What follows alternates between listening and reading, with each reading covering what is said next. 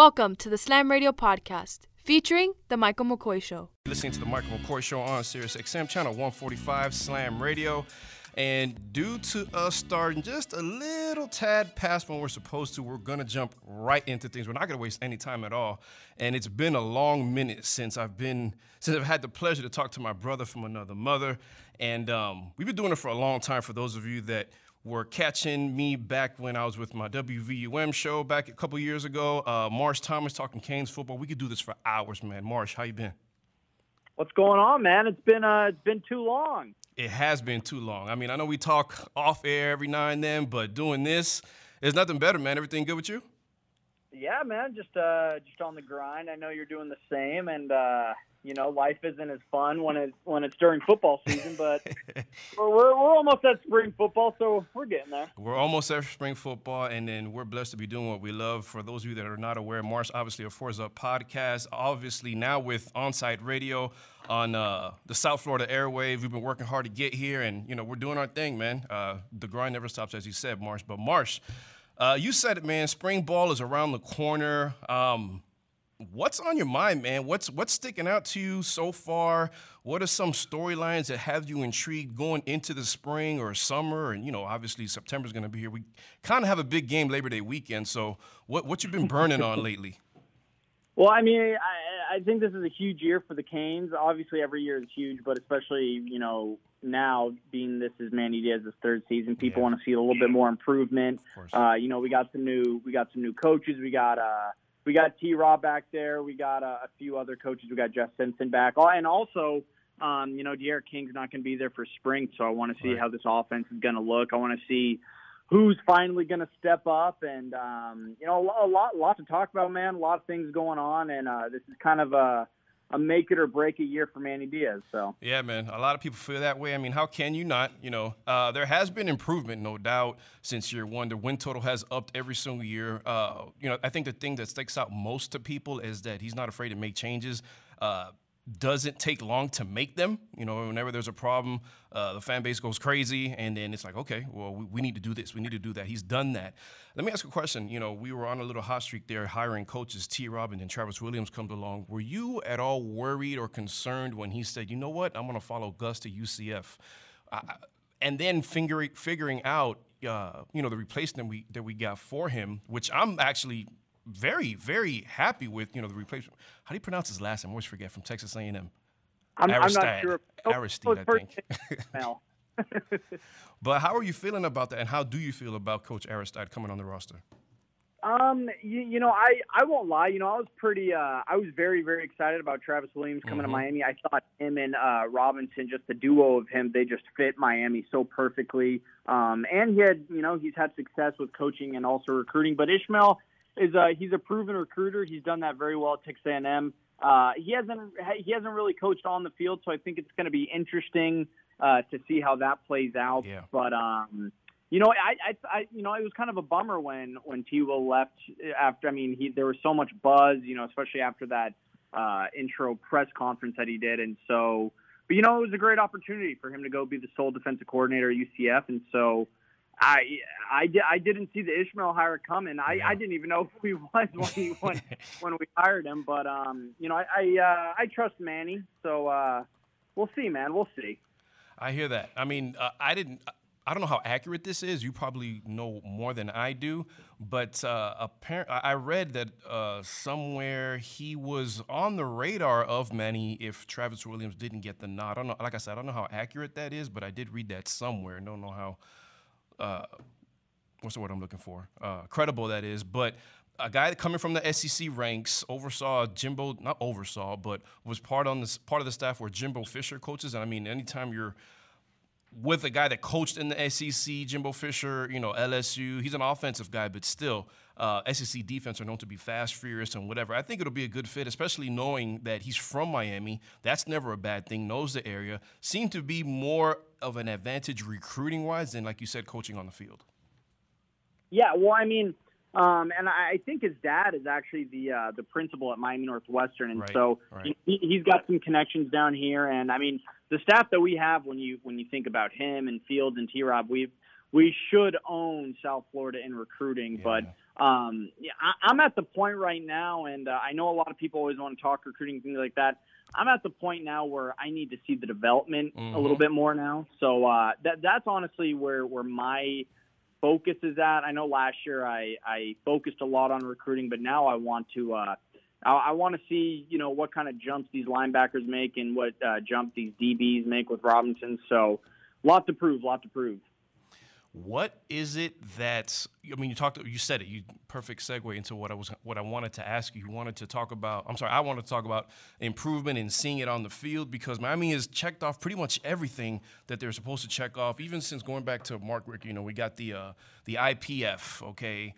The school seems to be opening up the pocketbook, and when it comes to hires and everything like that, Mark Richt wasn't going to take the job unless the administration did that. That's confirmed. I remember reading that 100%. And so in terms of on the field, that's the only thing that's missing. Of the position groups that, had issues last year, let's say O-line was improved, but not to the level that we need to see it. Linebacker play, obviously, which is the one that Marsh feels needs to happen the most to be at least competitive, to at least, play in Charlotte in December? Well, I think, I think the offensive line, we're returning literally everybody on the O-line, right. So that'll be nice. And I think Zion Nelson took a big jump, and hopefully linebackers, Corey Flagg is expected to take a big jump. But to me, man, I think it's the wide receivers. Okay.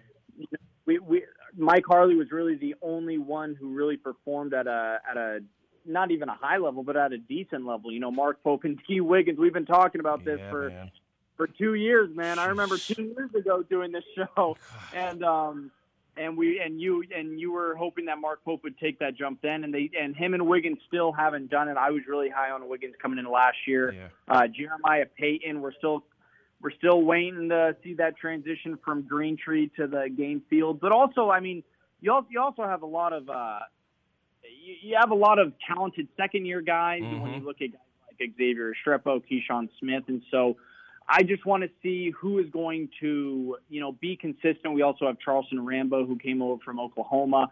I'm excited to see him play, but really, man, it's just consistency. You can't just do it for 1 week and then drop off, for the next 4 weeks. And so I think Derek King can be a whole lot better with more consistent receivers. I want to see Will Mallory get more touches or more targets. So, man, I think it's the receivers.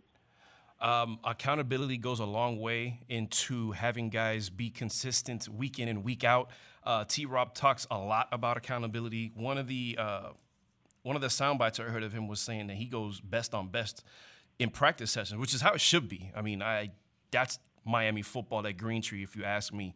And so that's part of the reason why guys back in the day said that Mondays through Fridays were way, way tougher than the Saturday game days. So I wanted to ask you the following. You know how Coach Diaz is going to be assuming the role as the defensive coordinator. It kind of has me concerned, and I'm big on Coach Diaz. I love the guy, and to me, in my eyes, it's not that he can't do any wrong. It's just that he's willing to right his wrongs. That's my favorite thing about him. I am not a fan of head coaches having multiple duties like that. I'm not the biggest X's and O's guy, so I don't know how hard or easy it can be. It's just that being a first-time coach, and maybe we shouldn't be saying that anymore. This is his third year doing it. But I was hoping that he kind of focused more on the CEO side of things instead of having that extra responsibility. How do you feel about that? Is that okay in your book, or are you at all concerned about that? Well, I understand the concern because, what other head coach is doing that? As a head coach, you shouldn't have to assume the role of defensive coordinator, but obviously the Blake Baker experiment just did not work out. And right. So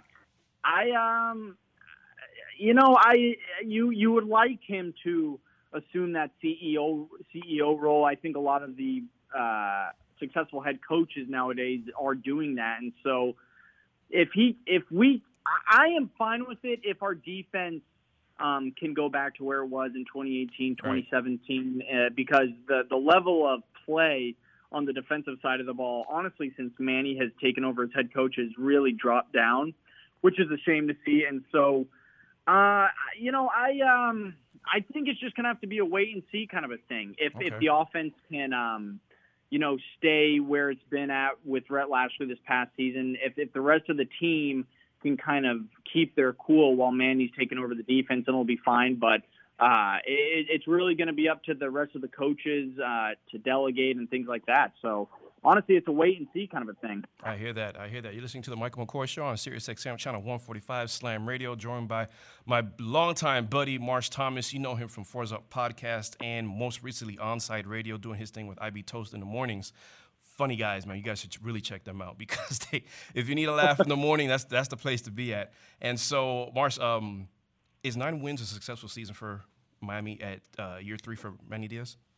Well, I think 9 wins is it has to be the floor, man. Like, there's no reason why this team should lose more. And people are hating me because I predicted 8-4, man. But I honestly think 8-4 would not be a successful season. You have to get to Charlotte this year. I know last year, I think technically they would have made it to Charlotte.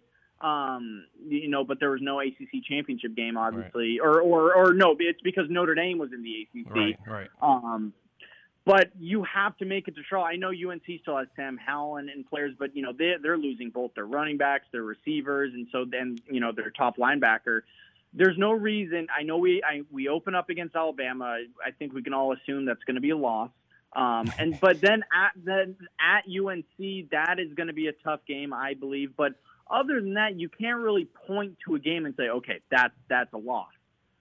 So you have to win. You have to win 9 games this year. Like, that is the absolute bare minimum. And so, but I still have to see it from this team. I think a lot of fans are in that same boat. I think a lot of them are kind of gone with the days where we're predicting 10-2 every year just because. Right. We have to see it this year. And 9 wins. 9 is the absolute target.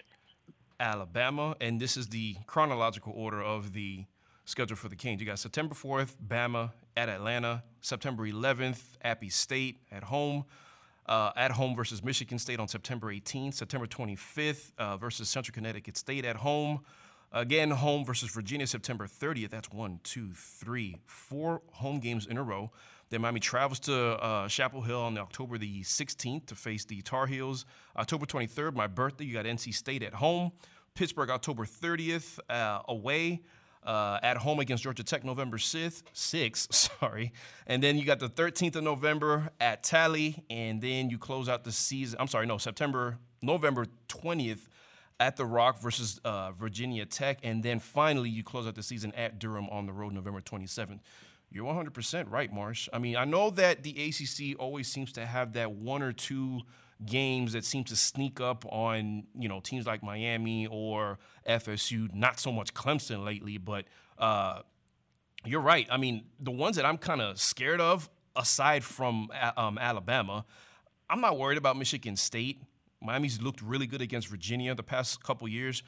Obviously, UNC, okay, for obvious reasons. NC State gave us a scare last year, but that game's going to be at home this season. You always got to worry about Pitt. So right now, I'm kind of highlighting UNC, Pitt, and I can never, no matter how bad FSU is, okay, they could just be a doormat and the joke of college football because of the simple fact that it's an interstate rival and, they want to play against us every year. I'm not writing that game off. Am I crazy for that? No. You're not crazy at all. I think you talk to any cocky Canes fan right now, and they say, "Yeah, we'll win by 20." I don't feel like that. I think that game could end up being a lot closer than people like to admit. I think Mackenzie Milton is going to play well for them. Mm-hmm. But besides, and you can never, besides the last 2 years. I mean, even 2 years ago, 2019, it was a dogfight until the fourth quarter. Yeah. And so last year was the rare exception where they didn't have their head coach and we just, knocked the doors off of them. But, at FSU, I think will be tough. NC State, I mean, I think they finished either with 8 or 9 wins this past year. So I think that could potentially be a top 25 matchup. At Pitt is always scary, honestly, and you never know what you're going to get from Virginia Tech. Right. There's so many teams that, and even UVA, Virginia, we played them to a 5-point game this past year. Yes. I don't know what it is, but Bronco Mendenhall just knows how to play us well. And so there's always those teams, man, that always seem to give Miami a scare. So it's very hard for Miami fans like you and I to say, okay, that 9 wins right there. Of but course, because then we think about these other schools like, well, what about this? So and then you got to consider health because COVID looks like it's still going to be around, unfortunately. So you got to keep that in the back burner. And then expectations don't do well for Miami football teams. And whenever that expectation seems to be, I was listening to Mark Packer off campus last week, and he wasn't hosting for that particular day that I was listening in. It was Jacob Hester, former fullback at LSU, and I forgot what the other guy's name was, but he announces games for ACC Network. They had Miami in the top 6 going into the season, and I'm thinking, whoa. I was like, top 6 in the country? In the country, my brother. What? In the country, yeah. They had Miami at 6. I don't remember. The other 5 in no particular order. Obviously, Bama. You had Ohio State, Clemson, Oklahoma, and I think it was A&M. I can't remember. I mean, it's the normal 5, honestly. Mm-hmm. And they had Miami at 6, man, which is insane. I mean, I don't have them in their 6, but those expectations are a bummer. Those. They are. I mean, 6. I wouldn't be upset if they had us at like 25. Put us at 25, man. I don't want that bullseye on our back right now because whenever that happens, exactly. In the last 15 years, we always kind of seem to play down to the competition. So I hope we don't get 6, and I'd honestly be surprised if we are ranked in the top 10 going into the season. Yeah, I agree. And I don't want that. No. And so we'll see, man. I think the big stretch is going to be after the Alabama game, how we handle that, whether or not we somehow pull out a miracle win or we just get our doors knocked in. I want to see how we handle that because we don't have a cupcake those next 2 games, App State and Michigan State. I want to see how we handle that, and I think that'll tell us a lot about this team. Last question for you. Give me Marsh's top 2 hot takes entering the season for the Canes, good or bad, offense or defense. Let me hear them. Oh boy, I think the Canes will not be in Charlotte this year. Oh man, okay. I know it's going to be crazy Here to go me. Your Twitter mentions. I don't know if I'll tweet that out yet. I don't think that we're going to be in Charlotte. I think Manny Diaz is going to have some more struggles this year. And I know people don't want to feel that, but you know me, I speak my mind. I hear you. My second opinion is, oh man, I think Bubba Bolden is going to establish himself as maybe one of the best safeties in the country. Okay. I think I'm really, really excited to see him play this year, especially with T-Rob back there as a secondaries coach. I know he was a little inconsistent last year, but I think he puts it all together. Okay. And I think he solidifies himself as a first or early second-round pick. Okay, fair enough. I mean, a guy that had a really good start to the season last year, and I don't want to say he declined, but he just didn't seem to be in the same spots that he was earlier on in the season. But fair enough, man. Yeah, let me know when you tweet that out. I want to see how those mentions go. Bro, you know, dude, I don't know what it is about the people who follow me on Twitter, but whatever take I have, they're gunning for my throat. Dude, it's par for the course, man. That means you're doing something right, brother. Don't even worry about it. But Marsh, man, I hope we don't gotta wait however long it's been since we do this again. All right? Yeah, man, dude. Whenever you wanna come on, you want me to come on, I'd love to do it, and let's get you back on Fours Up soon. Sounds good, Sam. Sounds good. All right, guys, we'll be back on the other side of the break. We're going to be talking with someone, Corey Chandrick, and I can't wait to talk to him. He's from the Athletic Academy. I'll bring you more information and details on the other side of the break. You're listening to The Michael McCoy Show on Sirius XM Channel 145 Slam Radio. Hey, look what I found. A radio. This is Sirius XM 145 Slam Radio. I get it. Your desk has been there for you, holding up your computer, your unused stapler, and that plant you forgot to water. But maybe it's time to leave your desk and spend your lunch break volunteering with Meals on Wheels. Doing Meals on Wheels for me is the joy that I look for at the end of my week. I'll come to the door with one meal and I'll walk away with a full heart. Drop off a warm meal and get more than you expect. Volunteer at americaletsdolunch.org. That's americaletsdolunch.org. Brought to you by Meals on Wheels America and the Ad Council. Man, I love my kids so much. I once sat for 3 hours in the cold rain to watch her soccer team lose by 18 goals. I love my kids so much, I once used a tube to suck snot out of her stuffed nose at 3 a.m. You win. Love your kids? Love them enough to make sure they're in the right car seat. From toddlers to tweens, visit nhtsa.gov/the-right-seat to find the right seat for their age and size. Keep them safe. Visit nhtsa.gov/the-right-seat. Brought to you by the National Highway Traffic Safety Administration and the Ad Council. We'll be back with the Michael McCoy Show on SiriusXM 145 Slam Radio. Text and work. Text and pretend to work. Text and act surprised when someone calls you out for not working. Who, me? Text and whatever, just don't text and drive. Visit StopTextsStopWrecks.org. A message from NHTSA and the Ad Council.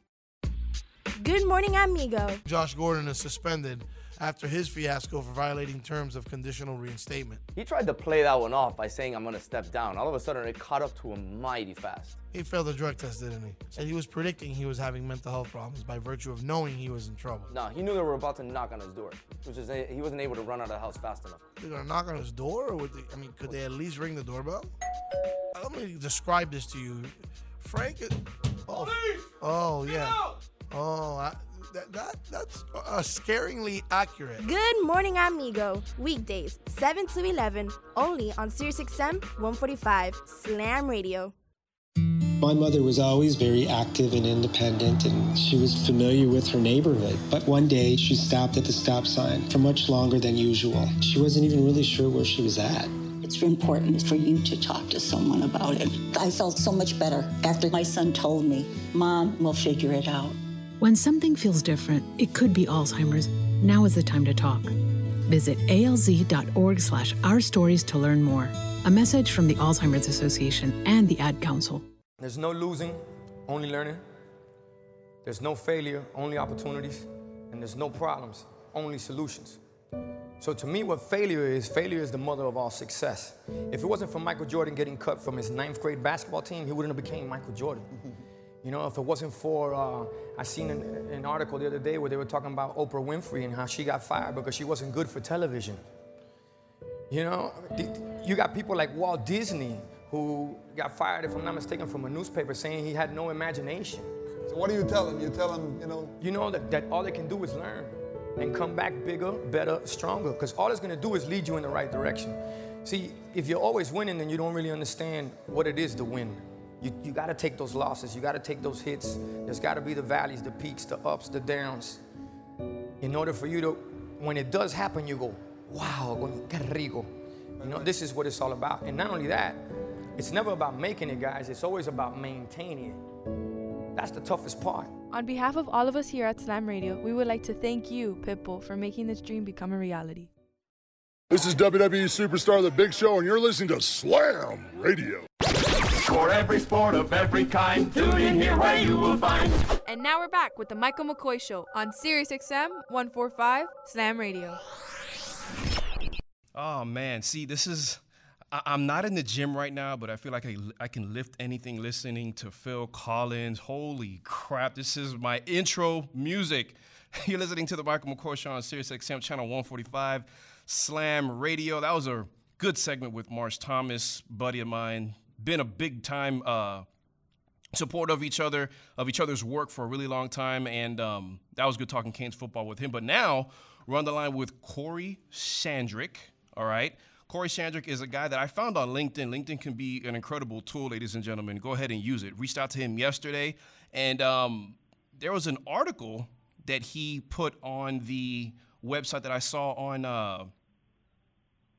LinkedIn, and I want him to talk about it. So Corey is the co-founder of the #1 tool for college recruiting, and that's what we're going to talk about now, recruiting and how these coaches and programs go about selecting who they want to recruit and play and have play and represent their program. So Corey, thanks for calling, and I really appreciate your time. Hey, Mike, thanks for having me. I'm I'm glad you came across my article on LinkedIn. You're really actually one of the first people to reach out to me through that channel, and I'm glad it's working. Yes, it is. Yes, it is. The Athletic Academy, if you guys haven't had a chance to check it out, again, Corey Sandrick is a co-founder of the Athletic Academy, and there's an article yesterday, that I saw yesterday, and he was talking about questionnaires and how important they are for coaches and or programs to use when they want to bring in a high school athlete, a student athlete to their program, whether it be male, female, or any sport for that matter. So we're going to talk about that. Again, Corey, I appreciate you coming on the show. So have a couple things that I wanted to ask you about that because it really caught my attention. And one of them is, excuse me, I'm pulling them up right here because I don't have them off the top of my head.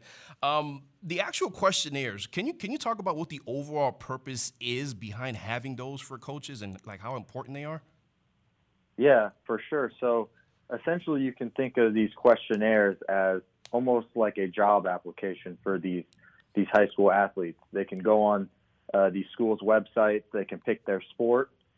Each school's website has a link to fill out these questionnaires, and you can insert your information and then different attributes and stats, a lot of objective information that goes directly into the school's their recruiting database. So each program has whether different kind of software they use or a spreadsheet, and that information is then is imported directly into their software, so they have a database to refer back to of potential candidates.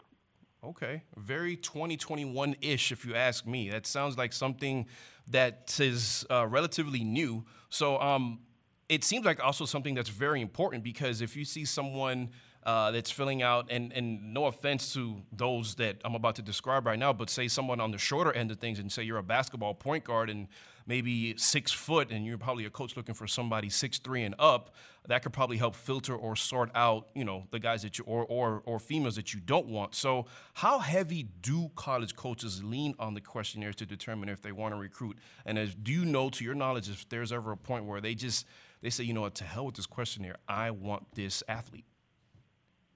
Yeah, I think, every program is different. I think lots of programs have different ways going about recruiting athletes, whether they have, different inside sources that give them their prospects, or maybe some programs that don't have enough funds to go out and recruit and do those things. They really rely on these questionnaires to be able to find prospects and have prospects come to them. Okay. I don't think it's anything like it's a make or break situation with the questionnaire. It's just more of a way to express interest for both sides. Fair enough. Okay, fair enough. I like that. How long has this process been going on? How long has it been used by student athletes and programs, across the nation? It's probably been over 10 years, maybe even 20 years. But traditionally they were sent in the mail. So I remember as a high school athlete, actually some questionnaires got sent to my head football coach, and he would just hand those to me in the hallway of the high school and say, fill these out, and then I'll mail them back in. Wow. But obviously that probably didn't get as many results out as it does nowadays, where you can simply go on to the school's website and click recruiting questionnaire and access it that way. Are all questionnaires the same, or do they vary by school? I mean, I know you briefly went into what's in them, maybe height, weight, attribute, or attributes, but are there ever any type of personal questions? Are these questionnaires personalized for specific athletes that, schools want to target? All of them are pretty similar. Okay. Like I said, most of the questions are objective. Okay. So there's not really any open-ended questions, but there might be some questions tailored to the school, maybe if what you want to study, because some schools don't offer different programs. True. And things like that. But for the most part, all of the information is pretty much the same. Okay. And I mean, you said that you went through this process as well, so you can speak on it. How early in the recruiting process are these questionnaires presented to recruits? Because I've heard stories of quarterbacks out in California being offered by USC in like the 6th grade. Yeah, for sure. once you're a freshman in high school, you can start filling out these questionnaires, or a coach can start sending these questionnaires. I don't think nowadays that they really send them through the mail anymore, but that's when you would be available to start filling those out. And yeah, like you said, kids do get offered, as freshmen and sophomores, but those offers aren't, it's not a direct offer to the kid. Those offers have to go through the high school coach. A college coach cannot actually personally talk to a kid until he starts his junior year. Got it. And so obviously this is for any sport and, male or female across the board. You said you went through the process. Can you talk about your particular instance and how it affected your recruiting and or decision-making to choose Illinois State? Yeah, honestly, I didn't really go through this process as an athlete, and that's kind of what really intrigued me to start this company, the Athletic Academy, is to be able to provide these resources for kids and teach them how to go through the recruiting process themselves. When I was an athlete, I only had possibly, 2 or 3 schools that were interested in me. And, I didn't really know what to do to get myself recruited. I didn't even know all the different options out there or the different things that I needed to do. So that's what we're trying to do with our company, is be able to provide that knowledge for kids and their families. Okay. Again, the Athletic Academy co-founder Corey Sandrick on the line with us, listening to the Michael McCoy Show on Sirius XM channel 145. If you're joining us a little late, and we're talking about the importance of recruiting questionnaires. I ran across this piece on his LinkedIn account yesterday. Reached out to him, and he's been grateful enough to lend his time to the show, and so that's what we're talking about right now. If you're just joining the show, so. There isn't much, I'm assuming, being that, you already described the type of questions and how they're pretty much kind of general. There isn't much parental and or coach involvement when it comes to answering these questions. Am I right? Correct. And that's kind of the beauty of them, is that a kid can go online and he knows most of the information himself. He can, if he does need some information in terms of like academic, grades and test scores and things like that, he can ask his coach or his guidance counselor. But most of the information, once he completes one questionnaire, he should be able to complete several questionnaires. Okay. So it really, and another thing it does is it teaches the athlete, what he needs to do to be recruited, what he needs to improve on, what kind of things he needs to know in order to continue with the process. I like that. I really like that because, there is so much into – I was never recruited in any sport coming out of high school for the sports that I played basketball, ran track. And so obviously recruiting now is different than it was back in the day, but there's just so many things I imagine to keep in touch with. You got coaches, you got mail, you got social media is huge. So, I know you touched on it briefly, but other than wanting to help out the student athlete, what made you and the Athletic Academy want to publish that piece, and what kind of feedback have you gotten on it? Yeah, the reason we publish the piece now is because we are entering a time for the college football recruiting season. We call it spring recruiting. Mm-hmm.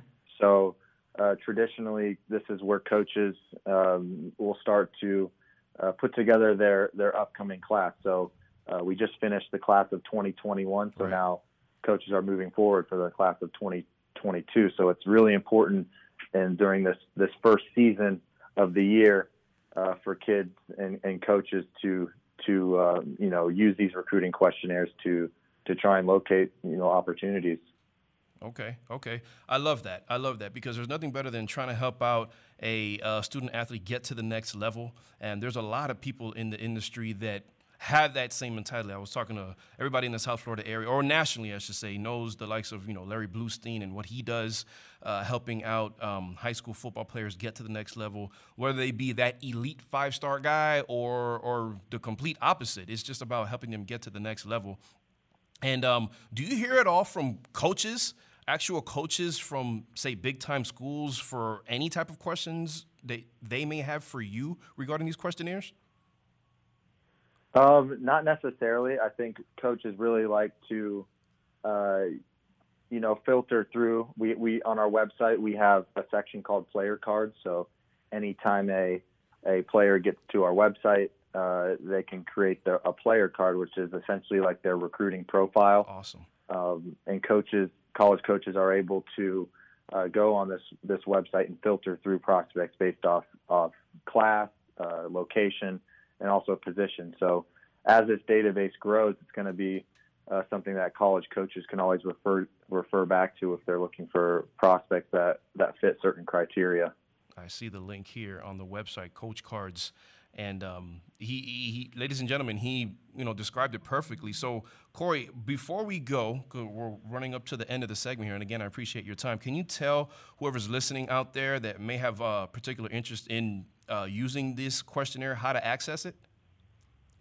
Yeah, for sure. Actually, on our website, we have something called the College Search Tool, and it's one of our latest features on the site. Anyone can go on the website. You there? Corey, you there? I think we got Corey in and out. He was saying, Corey... He should be back. Oh, okay. Yeah, he was saying that, and I have it here in front of me, the College Search Tool, and this is the Athletic Academy website in which Corey is the co-founder of, and I'm clicking on that College Search Tool that he was talking about now, and there's literally a slew of options you can pick through, literally the College Search Tool, and pick your college, Air Force, Akron. It's all in alphabetical order, and we're just going to wait for Corey to come back right now to finish talking about that. Let me see if he's back. You got me? There we go. Thanks about that. I'm sorry. Thanks for that. Sorry for getting cut off there. Great. Yeah. So the College Search Tool, it's a database, so you can filter and find any school in the country, and there's a button on there to fill out the recruiting questionnaire. So, for example, any kid in Florida can go through every single school in Florida there and click the recruiting questionnaire button and fill it out very quickly. It might take 10 to 15 minutes to fill out, but also with that tool, you can access contact information for coaches as well as camp websites and camp dates for those schools. So a one-stop shop, to find the information you need to contact schools. That's amazing, Corey. Good work, man. Good work. And again, it's all about trying to help these athletes get to the next level, get an education as best they can. So, again, ladies and gentlemen, that's Corey Shandrick, co-founder of the Athletic Academy. Follow him on Twitter. I found him on LinkedIn, but go ahead and follow him on Twitter. He's at CShandy23 on Twitter. Again, Corey Shandrick of the Athletic Academy, and he's helping student athletes get into college with this College Search Tool that he has implemented on the website. So, Corey, man, I appreciate your time. I really wanted to speak to you because it intrigued me. And in a digital age where everything is literally at your fingertips, this is the perfect example of that. And I think it'll go a long way in helping student athletes get to the next level. Definitely. I appreciate you having me on here. Not a problem. Hopefully it's not the last time. We'll maybe talk some college football, man. Hope so. Okay. Thanks. I hope you have a good day. You do the same. Thank you. We will step aside really quick, pay some bills, and you're listening to the Michael McCoy Show on Sirius XM, channel 145, Slam Radio. Hey, look what I found. A radio. This is Sirius XM 145, Slam Radio. I get it. Your desk has been there for you, holding up your computer, your unused stapler, and that plant you forgot to water. But maybe it's time to leave your desk and spend your lunch break volunteering with Meals on Wheels. Doing Meals on Wheels for me is the joy that I look for at the end of my week. I'll come to the door with one meal and I'll walk away with a full heart. Drop off a warm meal and get more than you expect. Volunteer at americaletsdolunch.org. That's americaletsdolunch.org. Brought to you by Meals on Wheels America and the Ad Council. Man, I love my kids so much. I once sat for 3 hours in the cold rain to watch her soccer team lose by 18 goals. I love my kids so much, I once used a tube to suck snot out of her stuffed nose at 3 a.m. You win. Love your kids? Love them enough to make sure they're in the right car seat. From toddlers to tweens, visit nhtsa.gov/therightseat to find the right seat for their age and size. Keep them safe. Visit nhtsa.gov/therightseat. Brought to you by the National Highway Traffic Safety Administration and the Ad Council. We'll be back with the Michael McCoy Show. on SiriusXM 145 Slam Radio. Text and work. Text and pretend to work. Text and act surprised when someone calls you out for not working. Who, me? Text and whatever, just don't text and drive. Visit StopTextsStopWrecks.org. A message from NHTSA and the Ad Council. Good morning, amigo. Josh Gordon is suspended after his fiasco for violating terms of conditional reinstatement. He tried to play that one off by saying, I'm going to step down. All of a sudden, it caught up to him mighty fast. He failed the drug test, didn't he? Said he was predicting he was having mental health problems by virtue of knowing he was in trouble. No, he knew they were about to knock on his door, which is he wasn't able to run out of the house fast enough. They're going to knock on his door? Or could they at least ring the doorbell? Let me describe this to you. Frank... Oh, yeah.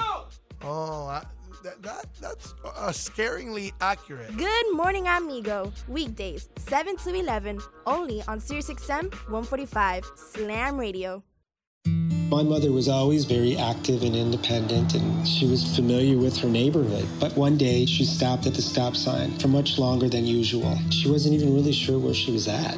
It's important for you to talk to someone about it. I felt so much better after my son told me, Mom, we'll figure it out. When something feels different, it could be Alzheimer's. Now is the time to talk. Visit alz.org/ourstories to learn more. A message from the Alzheimer's Association and the Ad Council. There's no losing, only learning. There's no failure, only opportunities. And there's no problems, only solutions. So to me, what failure is the mother of all success. If it wasn't for Michael Jordan getting cut from his 9th grade basketball team, he wouldn't have became Michael Jordan. You know, if it wasn't for, I seen an article the other day where they were talking about Oprah Winfrey and how she got fired because she wasn't good for television. You know, you got people like Walt Disney who got fired, if I'm not mistaken, from a newspaper saying he had no imagination. So what do you tell him? You tell him, You know that all they can do is learn and come back bigger, better, stronger, because all it's gonna do is lead you in the right direction. See, if you're always winning, then you don't really understand what it is to win. You gotta take those losses, you gotta take those hits. There's gotta be the valleys, the peaks, the ups, the downs. In order for you to, when it does happen, you go, wow, qué rico. You know, this is what it's all about. And not only that, it's never about making it, guys. It's always about maintaining it. That's the toughest part. On behalf of all of us here at Slam Radio, we would like to thank you, Pitbull, for making this dream become a reality.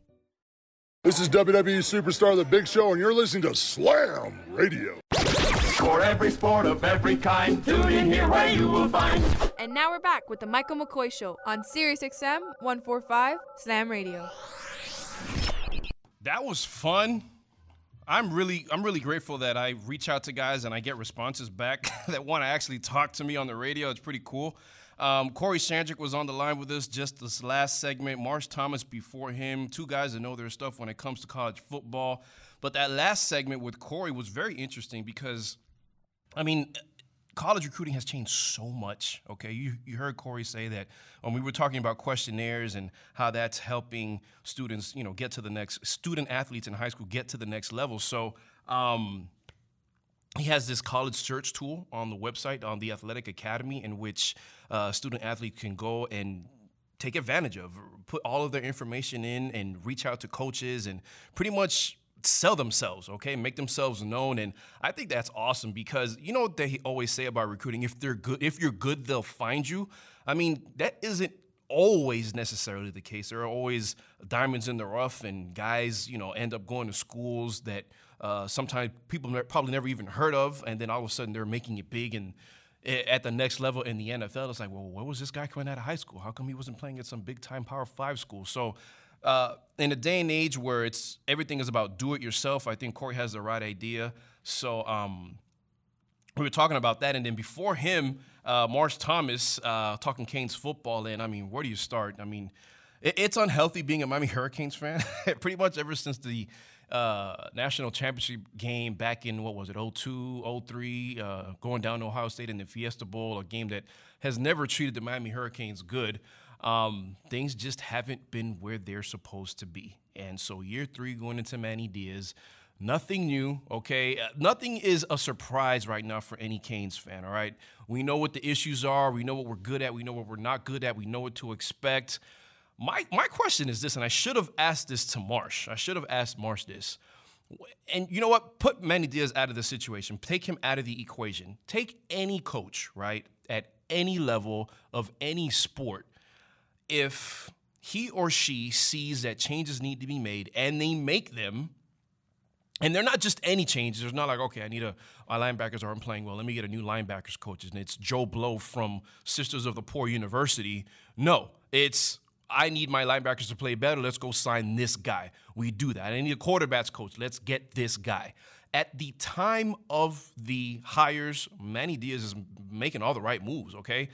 Year one going into him, John Richt was at the helm of being quarterback coaching. Sorry, enter Dan Enos. And say what you want about the guy now, but right at the moment of the hire, I was excited. What is there not to be excited about a guy that was coaching in the SEC to help Tua become a better passer, to help Jalen Hurts become a better passer? Both of those guys are now starters in the NFL, okay? So stop knee-jerking and stop saying it was a bad hire. Yeah, you're saying it in a retrospect, but you were probably doing backflips at the time of the announcement of the hire, okay? Same thing with T. Will, same thing with T. Rob, and other coaches that you consider to be upgrades. My question is this. If they're an upgrade at the moment, right, and things don't work out, how much of the blame is still on the head guy if he's doing what he's supposed to do? Because he's doing what he's supposed to do, right? It's not just hiring any guy out of nowhere. He's hiring the best guy available and a guy that fits his system, a guy he could work with, a guy he's familiar with. And remember, it's not just about coaching on the field. It is, and that's the big part, probably the biggest part, but it's also about forging relationships off the field with recruits. So it's a double-edged sword. It's, the only frustrating part about it is that you can have a coach sign for 3 years. That doesn't mean he'll be here the next one. And we saw that because after 2 weeks, Travis Williams bit the dust. Good for him. Sucked for Miami. It is what it is. And, that's life in 2021. What is a contract when it comes to coaching or whatever the case is? I mean, it seems like contracts are just a piece of paper now. They're not so binding as they would seem. What's your biggest question going into Canes football? All right. You know what mine is? It's Derek King, and not whether he could be effective or not. Okay. Because we've seen what he can do. And when he's at his best, the guys talked about on the Heisman list, okay? Because that's exactly where he was going into last season. The guy wasn't a front runner or anything like that or anything of that sort, but he was definitely mentioned as one of the guys to keep an eye on going into the season, especially coming into the offense that he would have been playing with under Rhett Lashley. Year two, obviously going to be some improvement, familiarity with the system, coach familiarity with him, but he's hurt. So my question is, okay, I know that he's a young guy and, they heal up quick, and an ACL tear is really not as significant as it was back in the day. Yeah, it'll end your season, but it's no longer career-threatening, okay? And so I keep putting it off, but the question is, when do you really play him? Okay, I know that his rehab is going well, but do you really want to throw him into the fire day one or week one versus that Alabama team, which, by the way, they lost a lot, all right? They lost a lot. I was talking with some guys, a chat that we have going on, and, they made some pretty good points, and this is the best time to play Alabama, okay? I mean, look what they've lost.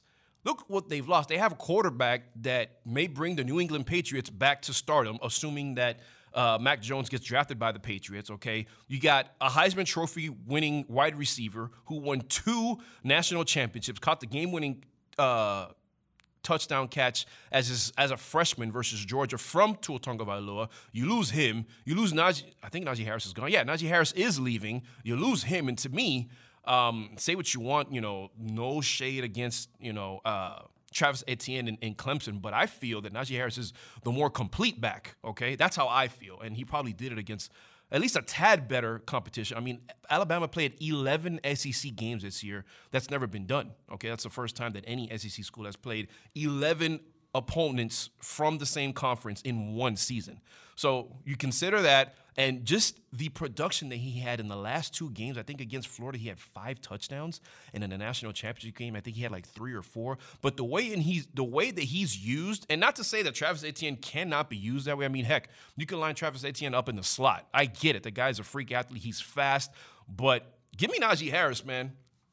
Give me Najee Harris all day. It's a win-win situation. Again, I'm probably in the minority, which I don't mind being, and I really don't care about that. But it's preference, and you're going to get a grade A back whichever way you look at it. But Alabama loses him. You lose Waddle, okay, a guy that was getting all the headlines and a guy that we probably would have never heard of. Well, let me not say never heard of, but we definitely wouldn't have heard of Devonta Smith in the way that we did this past season if Waddle didn't go down. All right, that's for sure. Leatherwood is gone. I don't know how many guys are losing on the offensive line, so they're losing a lot. So that's my thing. Do you wait until the ACC schedule to start to give him a breather? Do you start him, right off the bat against Alabama? There's only so much you can tell in off-season workouts. There's only so much you can tell in the summer and, in the once camp starts in the fall.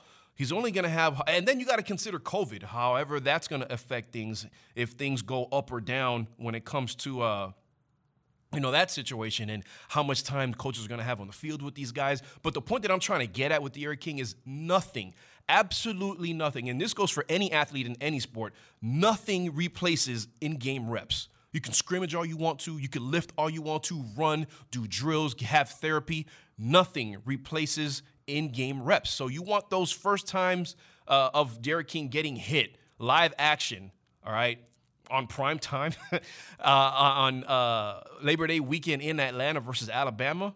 Listen, if he really feel he's 100%, okay, cool. But that's my thing. I don't know if and, of course, you want to give yourself the best chance to win. I'm not saying Miami go ahead and concede the loss. No, absolutely not. And I don't think that not playing D'Eriq is conceding that. No, I'm not saying that. I don't think that at all. I'm just thinking about his future, the future of the program, what's best, okay? I mean, the viable options behind him, you're going to be starting guys that but they don't have much reps at the as a college football quarterback. So when you think about that and you think about Tyler Van Dyke, never really had a significant snap. Jake Garcia, we all know where he's coming from, fresh out of his high school prom. That's pretty much it, all right? Peyton Matocha, no. Ryan Rizk, no. So that's really the only guy on the roster with quarterbacking experience, plenty of it. So I don't know. The other thing that I'm kind of burning on is Marsh brought it up, the receiver play. So when is the last time that you can remember hearing these two things in the same sentence? Miami wide receivers struggling. That is like an oxymoron. It just doesn't exist. It sounds weird, okay? It sounds weird. It's like, I don't know, going to the beach and not seeing, sand or somebody wearing a two-piece or a beach ball or something like that. It just doesn't go together. And it's really frustrating because you're a rock thrower between finding a guy that can catch a fast high school player that could be consistent on the football field here in Miami, Florida, recruiting-wise. And then you got guys that were brought in, Mark Pope was, very highly rated, and he's struggling. And, maybe the fact that it's their money year, guys like Pope, guys like Wiggins, we saw Harley turn things around once the wide receiver competition was opened up last year, and he led the way. Maybe being the money year is the kind of the bulb that goes off for these guys to say, okay, you know what, I got to do this, all right? So how upset would you be if you see 6 and 8 trotting out opening day? You want to know why you shouldn't be upset? Because the coaches are going to play the best guys, all right?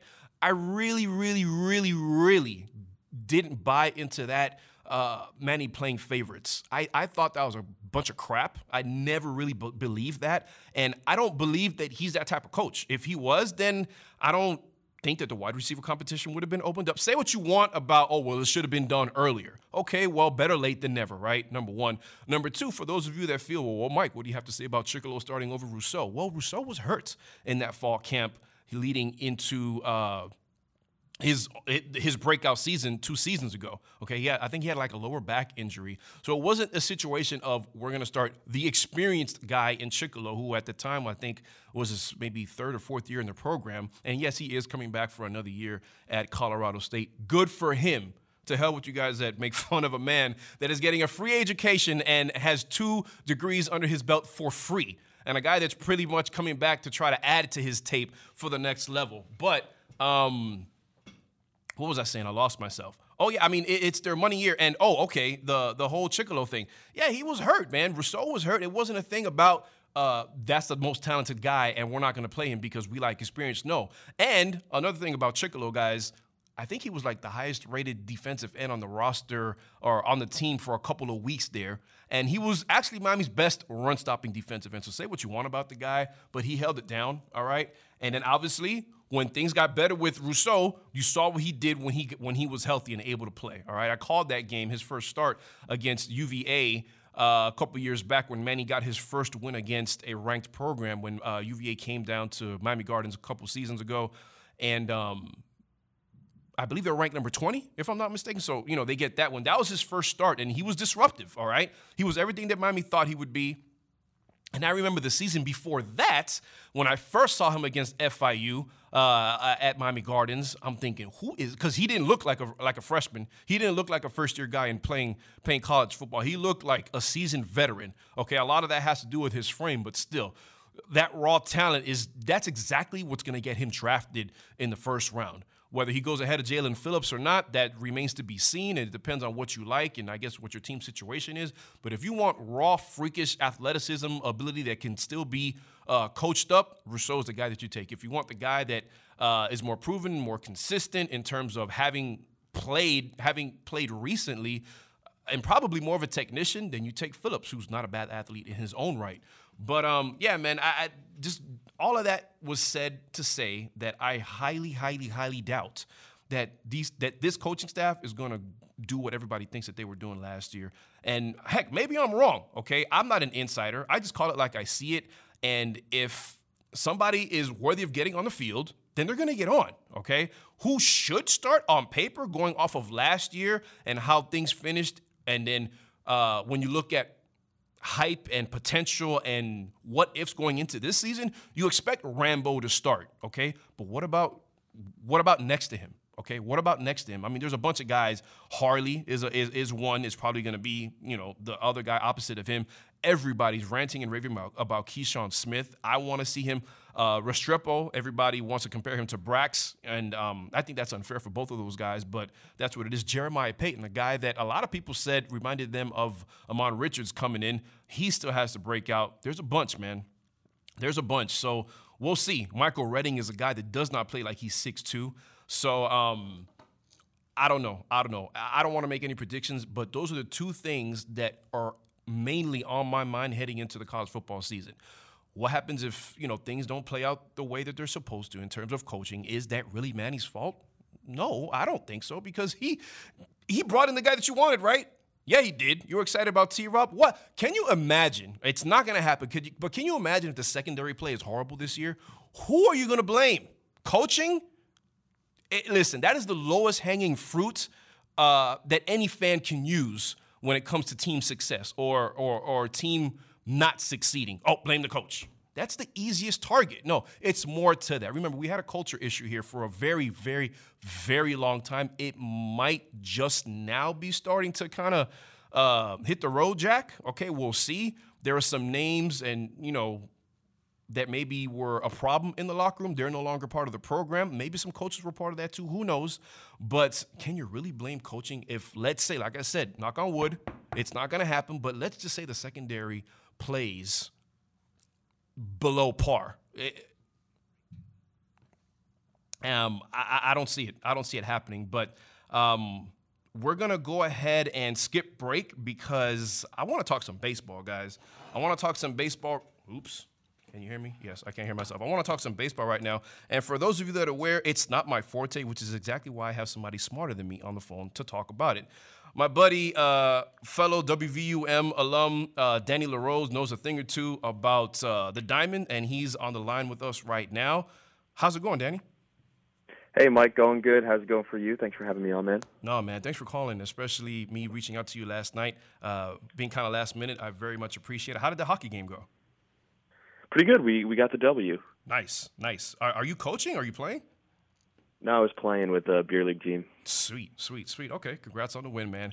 But Danny, man, like I said, you're a guy that I trust when it comes to baseball know-how, and so I wanted to talk to you about that because this is literally the third time on the show that I have talked to anyone about baseball. I briefly mentioned the Dodgers when they won, late in the year last year. Talked to Josh White about some Canes baseball last week, and we're going to talk about some MLB stuff right now. And let me pull up these questions that I sent you last night because aside from the world champs coming back this season, right, in an attempt to defend their title, the Los Angeles Dodgers, can you tell me what is your opinion on the biggest storyline heading into the 2021 baseball season, if you have one, two, or three of them?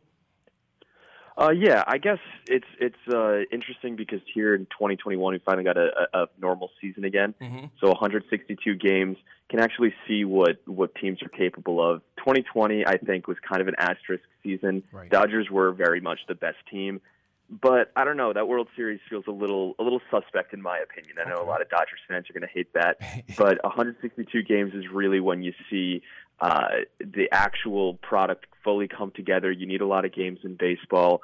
And I think one of the biggest storylines I'm looking for is that NL East. As a New Yorker myself, the New York Mets have been buying and buying and buying with that new owner. They're really one of the only teams in Major League Baseball who's actually buying right now, because most other teams are operating on a deficit from last year's losses, at the bottom line because of the coronavirus. Right. So with the Mets adding James McCann at catcher, Francisco Lindor, probably the biggest trade that happened in this offseason. Trevor May into the bullpen. Obviously, Jacob deGrom, perennial Cy Young candidate, coming back to be the ace. Noah Syndergaard coming back from Tommy John surgery sometime in June. Okay. The Mets are really going to be making a push for that playoff position. They're one of the top contenders with the Dodgers in the National League. But don't forget about the Phillies, who re-signed JT Realmuto, still have Bryce Harper. Right. The Braves, who have that stacked lineup of Ronald Acuna, Ozzie Albies, Freddie Freeman, who's the reigning NL MVP. The Nationals as well. I mean, they won the World Series a couple years ago. Don't sleep on Max Scherzer, who had a little bit of an off year last year. That pitching rotation is still really good. And then, of course, the Marlins, who were the surprise team of 2020. They're returning largely the same squad. If they can match the output that they had last year, which was probably unsustainable on a 162-game scale, but if they could do that, then they're definitely another contender. So that's a 5-team division that is really going to be competitive. And then another thing that I'm looking forward to in the 2021 season is the free agent class. There are so many stacked free agents coming into that 2022 offseason. If you just look at the shortstops, Javier Baez, 29 years old for the Cubs, perennial all-star. Carlos Correa, the 27-year-old world champion with the Astros, who is probably my favorite shortstop in Major League Baseball, maybe right now. Okay. Francisco Lindor, as I previously mentioned, he's 28, and he's only got 1 year left on his deal with the New York Mets. Corey Seager, another 28-year-old. Marcus Semien, who just, I think, got signed by the Blue Jays, if I remember correctly, from the Athletics.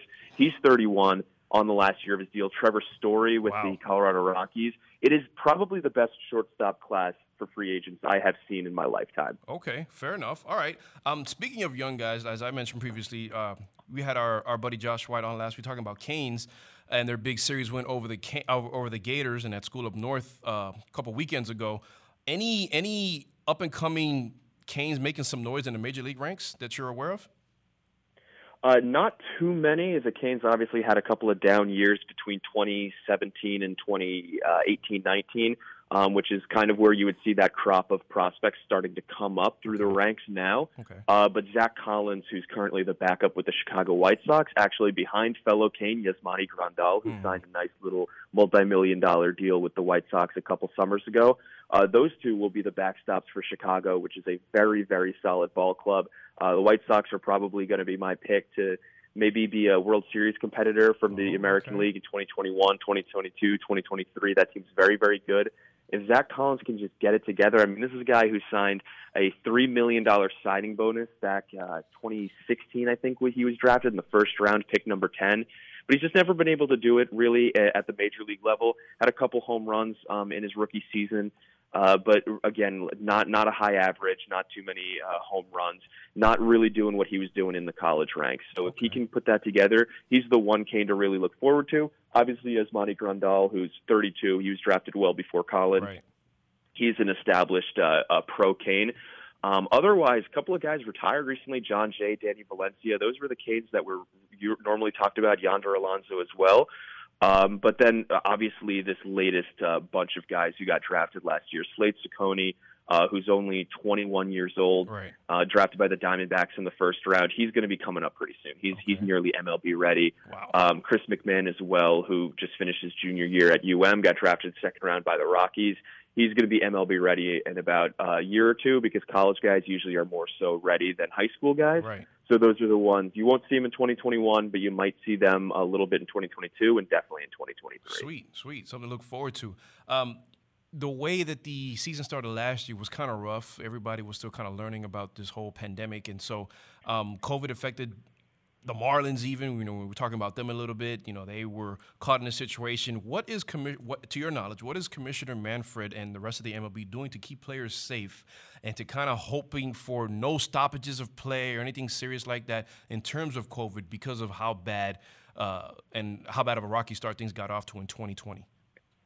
Yeah, I think the biggest issue with 2020 was that Manfred put in these protocols and he expected players to abide by them and then kind of just left them to their own devices. So he said, here are the rules, but I'm not going to really check if you're following the rules. And so we saw that there were a lot of rumors circling around with the Marlins situation. Right. Some reports were saying that they went to a club in Miami. Right. Some were saying that the Phillies actually went to a club in Miami and then spread it to the Marlins. But whatever happened, there was some group of guys that simply didn't follow the rules, ended up a couple of them contracting coronavirus, spread it to a couple of other dugouts, and then, things just snowballed from there. And so the biggest gripe with Manfred from a lot of outsiders was that he didn't follow up enough. He made rules that he didn't really care about, or maybe that he wasn't really going to enforce, and just expected these 22-year-old guys with millions of dollars playing in, the biggest cities in the world to behave themselves, which is obviously, not, they're essentially college students. You can't expect them to follow the rules too closely. So I think this year he's going to be a little bit stricter with that. That's probably all internal MLB communications. I don't think that's really available to the masses. And then they've also got some rules in place. They took out the universal DH for the National League, which I personally like. I hate the designated hitter, but they're still doing the runner on second base to start the extra innings, which is absolutely asinine in my opinion. I don't know how that curbs coronavirus, but apparently it does. And so there's a couple of they're still doing the doubleheader 7 innings, I guess, to get games over more quickly, so guys can get on the flights that they need to, have travel days to fit in that 162 game season. Don't want teams landing in San Diego at 5 a.m. and playing 4 hours later. So makes sense. But yeah, so just a couple game changes, and otherwise with the rules for the players, I think they're just going to be a little bit stricter in making sure they're following those. Okay, well that's good to hear, man, because I was probably an extremist when it came to this, but I was okay with not even seeing sports when all of this stuff started and, coming out. I was on the side of, college basketball canceling, and I was okay with not having believe it or not, yes, me, I was okay with not having a football team because for me it was health over anything. And I get it, people need to make money and these corporations and, NBA, NFL, everybody needs to have this money, but I don't know. I was just looking at the health side more than anything else. And by the way, you're listening to the Michael McCoy Show on SiriusXM, channel 145, Slam Radio. Joined by my buddy, Danny LaRose, knows a thing or two about baseball, as you can tell, way more than myself, which is exactly why he's on the show. I wanted to ask you, Danny, are the Astros still hated for what they did a couple years ago? Good question. I think they are a little bit. People are still a little upset about that. There's obviously a lot other huge stories going on in Major League Baseball right now. I don't know if you saw, but just yesterday, The Athletic reported that the Cleveland Indians, whose former pitching coach, Mickey Callaway, it was well known that he was, I don't want to use the word sexually or the phrase sexually assaulting because I don't know if it was that, but sexually inappropriate with women in the organization. And apparently they knew about it. And they still gave him a glowing recommendation to the New York Mets when they hired him to be manager. Oh, I missed that one. Wow. Hello? A big deal going on. Obviously, you can't blame the Indians players like you could blame the Astros players previously. This is more on the managerial side, the front office side. Right. So I think the Indians will get a lot of blowback. As for the Astros, time heals all wounds. So I think people are kind of getting over it. Astros aren't going to be as competitive as they were in the past. Obviously, if they were winning World Series after World Series, people would be upset about it. They lost George Springer to the Blue Jays, one of their best hitters. Altuve had a really down year last year. Verlander's a little bit older. Greinke's a little bit older. Their pitching is not what it used to be. They're definitely a team that's on the backswing of a lot of success. So I think them not being as good is going to kind of help people be more sympathetic to them. Otherwise, I think a little bit. I just don't understand how the Red.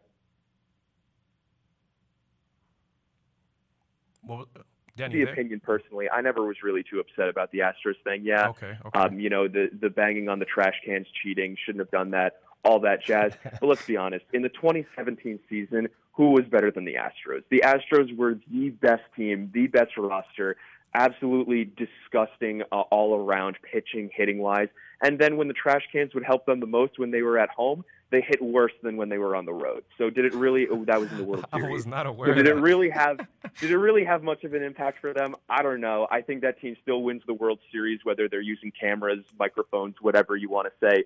Meanwhile, the Boston Red Sox in 2018, when they won the World Series, did the same exact thing, and all they did was had Alex Cora, the manager. God love him. He's a Miami Hurricane himself. But all he does is resign from his position for 2020, and then miraculously gets rehired a year later after the Red Sox have a terrible season, and nobody's given them any flack. It's all the Astros. God hates the Astros. I don't know. Maybe somebody smarter than me can tell me why, but I think the Astros hate is definitely ebbing away, and I at least am completely sympathetic to them at this point. Good point. Good points all around. I appreciate that. Before we wrap things up, we're kind of we are kind of on the subject of quote unquote cheating. So I wanted to ask you about the Hall of Fame vote. Can you tell me your opinions on the voting that took place earlier in the year and how no player received the required 75% vote to get in, which was the first time since 2013, which, by the way, I feel that the MLB has their Hall of Fame voting. I think they do it the right way, because what I hate to see is in the NFL and the NBA, we got to get somebody in this year, because at that point, it's kind of like you're letting everybody in that may not deserve to be in because you got to have a class this year. I like that. But can you tell me your opinion on that? And I am leaning towards the whole Barry Bonds thing. Yeah.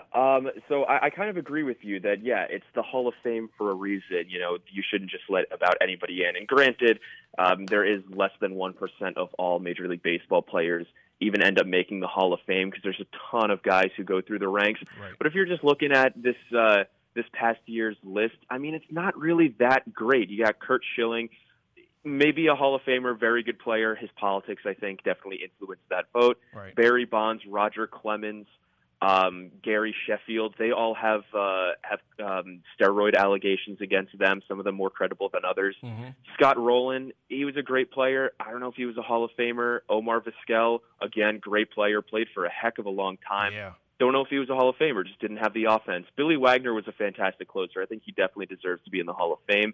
He has a lot of stats that are on par with Mariano Rivera. But again, he wasn't that elite name. He's not Mariano where he won 5 rings and then everybody knows about him. True. There's just a lot of guys that kind of fall into the mix. And Torrey Hunter, Mark Burley, Jeff Kent. It's just kind of a lot of names where it's like, that guy was really good.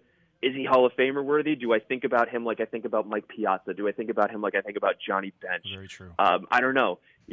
So and then when you talk about Barry Bonds, I'm glad that you brought that up, because I really, really hate when people want to, back to the Astros, want to say that the Astros are the worst thing to happen in baseball. They need to be stripped of their World Series rings, and I'm not an Astros fan. I don't know why I'm so defensive of them, but when you put it in this context, you have the same people calling for the Astros to be blown off the face of the earth, who also say that Barry Bonds is the greatest player in Major League history and deserves to be in the Hall of Fame.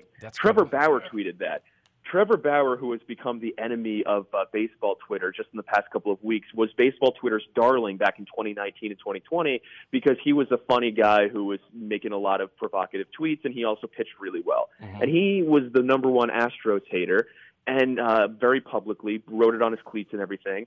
And then he also tweeted that Barry Bonds is the best player ever and deserves to be in the Hall of Fame. Makes no sense. Man, you got to choose one. Either all cheating is bad or no cheating is bad. You can't have some cheaters are allowed, because let's be honest, Barry Bonds took steroids. That's not for debate. Right. And then the Astros obviously cheated. So either it's okay, do whatever gives you an edge, or no cheating at all. Let's all play, fair. I'm on the let's all play fair, no cheating at all. So Barry Bonds should not be in the Hall of Fame, but let's be consistent with it. So I'm very glad that sports writers are not giving Barry Bonds, Andy Pettitte, Roger Clemens, Sammy Sosa, Mark McGwire the benefit of the doubt, because, yeah, you probably were going to be on a Hall of Fame pace as it was, but too bad. You brought such shame to the sport. Right. That's not fame. If Pete Rose can't be in the Hall of Fame, don't give it to the guys who were juicing. I agree. And you know what my argument is? I'm glad you said it. You phrased it perfectly. My thing for people that say, well, yeah, Barry, whatever, but everybody was doing it at that age. My thing is this. We're adults. Can you imagine an adult using an excuse to an officer that gets pulled over? An officer that pulls you over, and, well, officer, everybody was doing 100. Well, I clocked you, okay? Like, yeah, come exactly. on, man. Like, this is I'm glad you brought that up. I do see it in the same breath as you do. And although, I don't know, man. I just see cheating, and there are good points. Oh, well, he was a Hall of Famer before he got to San Francisco. His numbers in Pittsburgh were good enough. Okay, well, I don't know. Maybe find a certain place in the Hall for the asterisk players. I don't know, but. How many players had amazing careers in one place and then completely fell off the map in another? True. Let's say Jason Bay, who's a guy you might not remember, but he was fantastic with the Red Sox, signs a nice little deal with the Mets, and all of a sudden becomes terrible. Oh, wow. Say he took steroids by the time he got to New York, and people are like, well, if he stayed on his pace with the Red Sox, he would be in the Hall of Fame anyway, so let's put him in the Hall of Fame. Well, that's no guarantee. He did fall off once he went to a new town. Guys, they come and go. They have really, really good years, and then they fall apart. That's the crazy thing about baseball, is that it seems to have the most inconsistency with performance. So I feel like, with Barry Bonds, you can make that argument, but it's no guarantee, so that's not enough.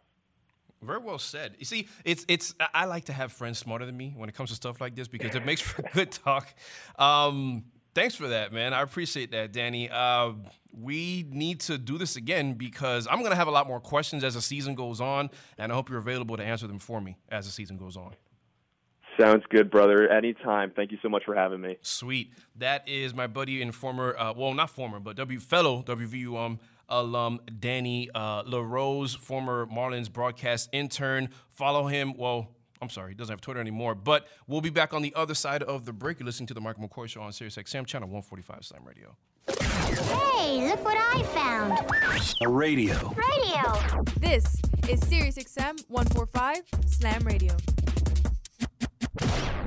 I get it. Your desk has been there for you, holding up your computer, your unused stapler, and that plant you forgot to water. But maybe it's time to leave your desk and spend your lunch break volunteering with Meals on Wheels.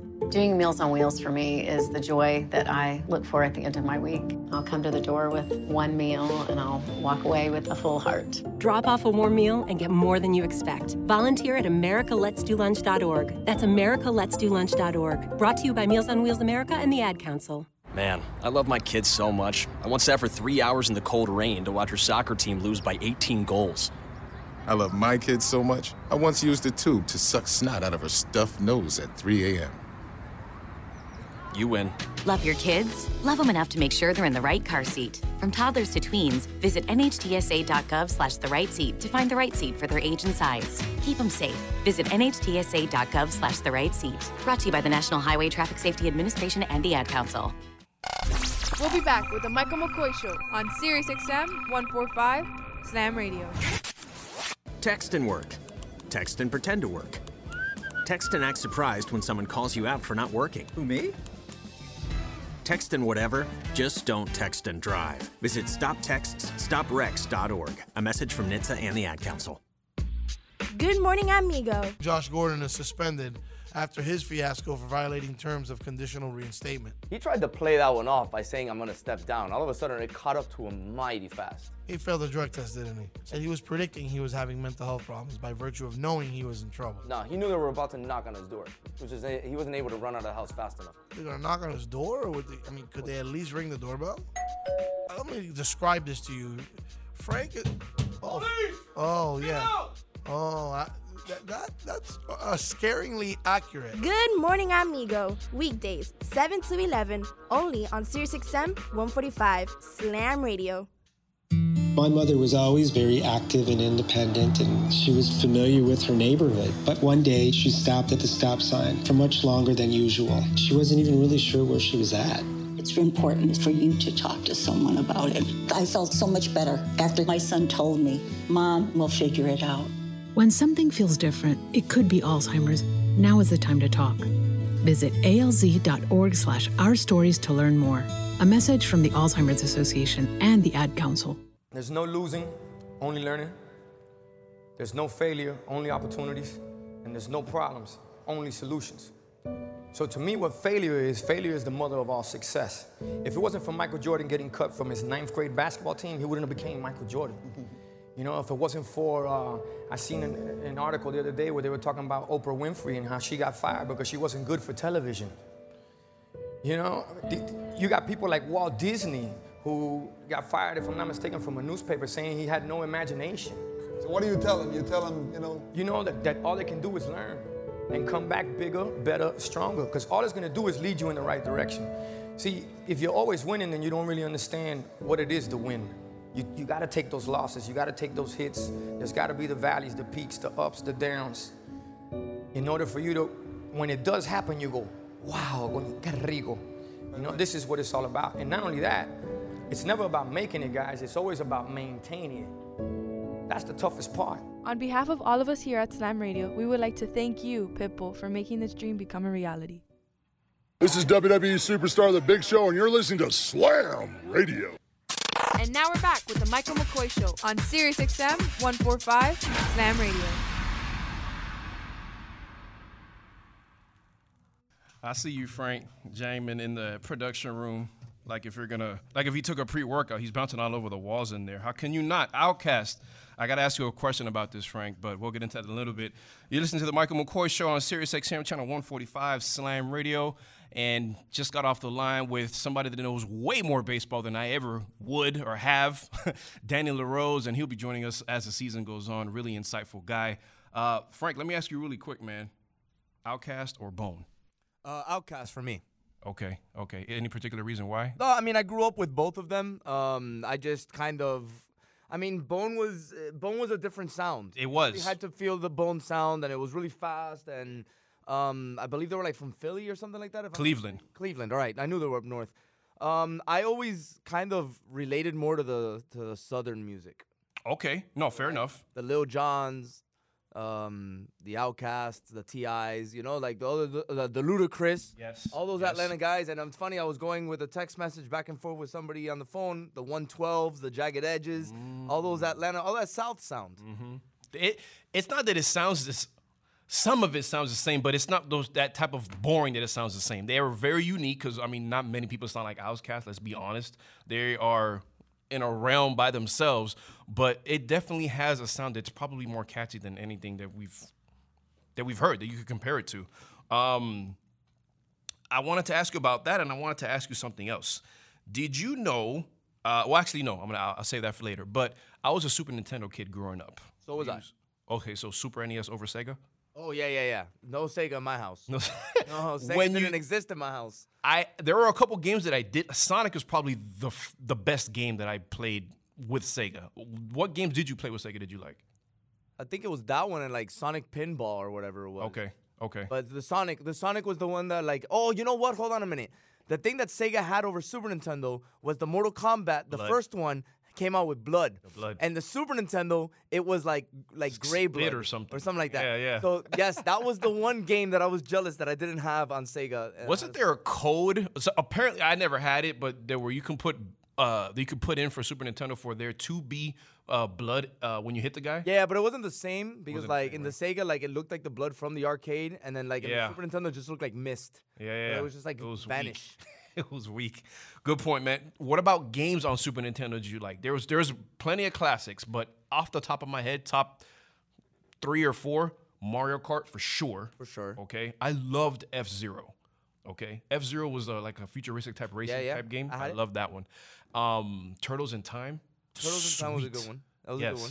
And I'm missing one. I guess any of them. Oh, NBA Live 96 was the one that started off for me for basketball. Yeah, NBA. Oh well, hold on a minute. So NBA Jam was a big deal of on course. Super Nintendo, Yes. right? How Before the NBA Lives and all that thing. Yes. I wasn't. I mean, Super Nintendo was cool, but like it wasn't ready yet to be played. Okay. The Lives, the Maddens, they weren't ready yet.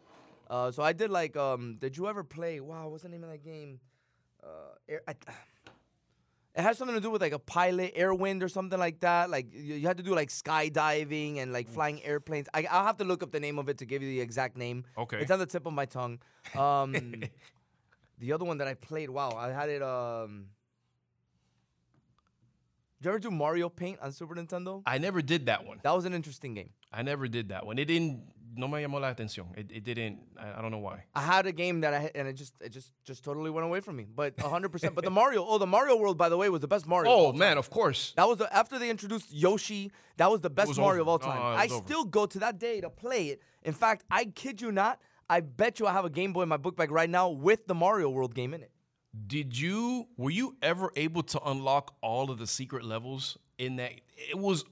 I would erase the game when I did it just to do it all over again. To get it right back. Yeah. It was like I had like a 98 or 99%. Yeah, The back secret door. Yes. Star World. And like Yes. like I had it so much. Look, I'm not kidding you, bro. Look. This Here's man my Game Boy just with my Mario pulled World. out. Oh, he is wow That throwback. says Mario World, right? That says Super Mario World. Wow, I'm not Frank. kidding you, man. So yeah, man, I took the back door, and then I don't know if you knew this. Did you know about the secret Star World? Yeah. That the Wait. screen turned black? Black? Oh boy. So In you didn't know Mario like that then. Black. Hold on, wait. Because I knew the star where you go up, it was like, you start spinning, you go up, and it was a star, and you had 5 levels on the star. Right. There was a secret There was a one? secret star. Oh, right? man, you're making me look So- bad. So I'm gonna pull it up. I'm gonna show you before you leave. So when you do the whole Star World, it was a complete star, and you complete the star. Right. The last level, which was all the way on the bottom of the screen, Uh-huh. there was some key or something that you had to get, and it would take another star would appear on top of that, wait. and then it was a new world of star levels. I can't remember the name of it right now off the top of my head. You're I'm getting to kidding a me, Star World man. right now as we speak on my video game. But it was called like Tubular or something like that. And then after you beat all of those levels, all the turtles become human. What? No, I never saw that. They become human. I never saw You that. jump on them, and instead of it being shells, their heads come down, and then you jump on their heads, and they just fly across the screen. I can't recall that, but if I saw, because you want to know who's really good at this? My younger brother. We're separated by 7 years, but he probably got into it. I gotta see it because the human thing I don't remember, but if I saw it, it maybe would ring a bell. But the whole human, I don't know. Off the top of my head, that sounds kind of crazy, but wow, yes, please show me before we leave because now I'm intrigued. I gotta know this. Another thing I wanted to ask you about, Frank, something that's. Can't wait, Mike. I'm sorry. Oh my God, he is coming in. He's got to show me. He has entered the main studio. I'm looking at his Game Boy. So here's the star. Have you ever been to that star? Yes, I remember that one. So when you get there, you beat all the levels. Okay, yeah, I did that. And then like the turtles become human. Oh, I remember that, but I don't remember. I do remember that whole black part. I do remember that. You step on their heads.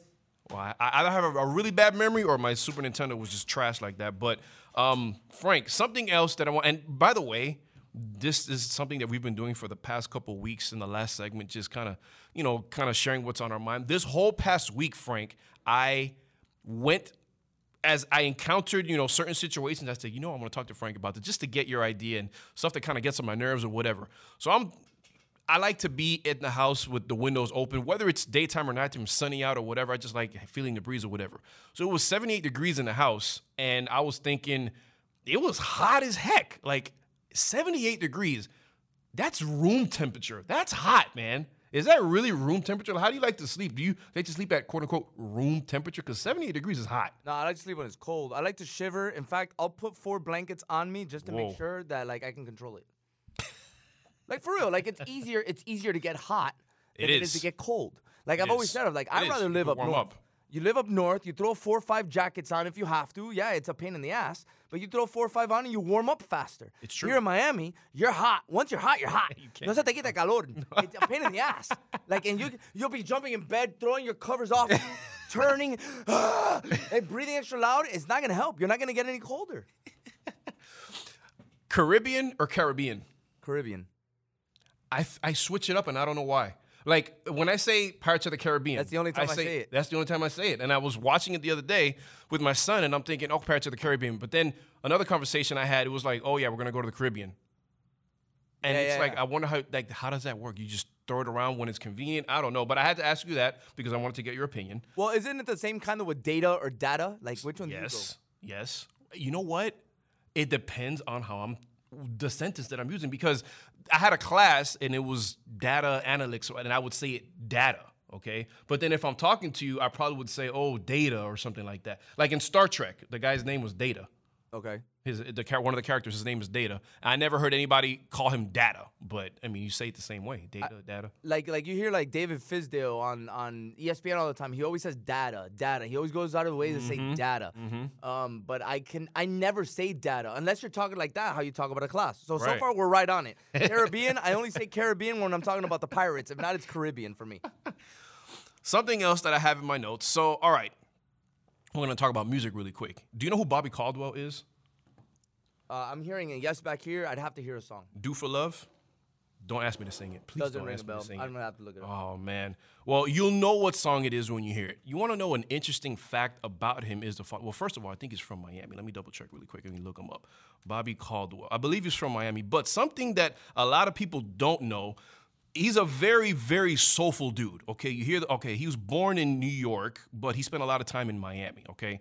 What you won't do for love. I thought you said you weren't going to sing it. I couldn't help it, man. Oh, okay, I know what song this is. All right. So anyway, please don't sign me to a music contract. I already have one. But in any event, I got connections with the people of American Idol, bro. They wanted it. They won't let me on, man. So listen, he sounds like he is a very soulful dude, especially that song, okay?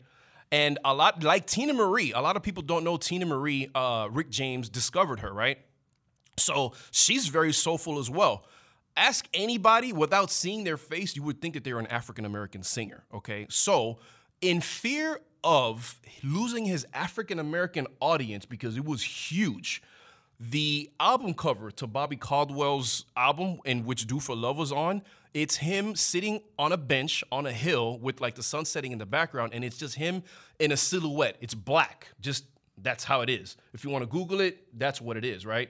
So when he had one of his very first concerts and he came out and people saw like, this guy, he's a white guy, people freaked out. But he did that because he didn't want people thinking he would lose, his African-American audience, and he had a huge following.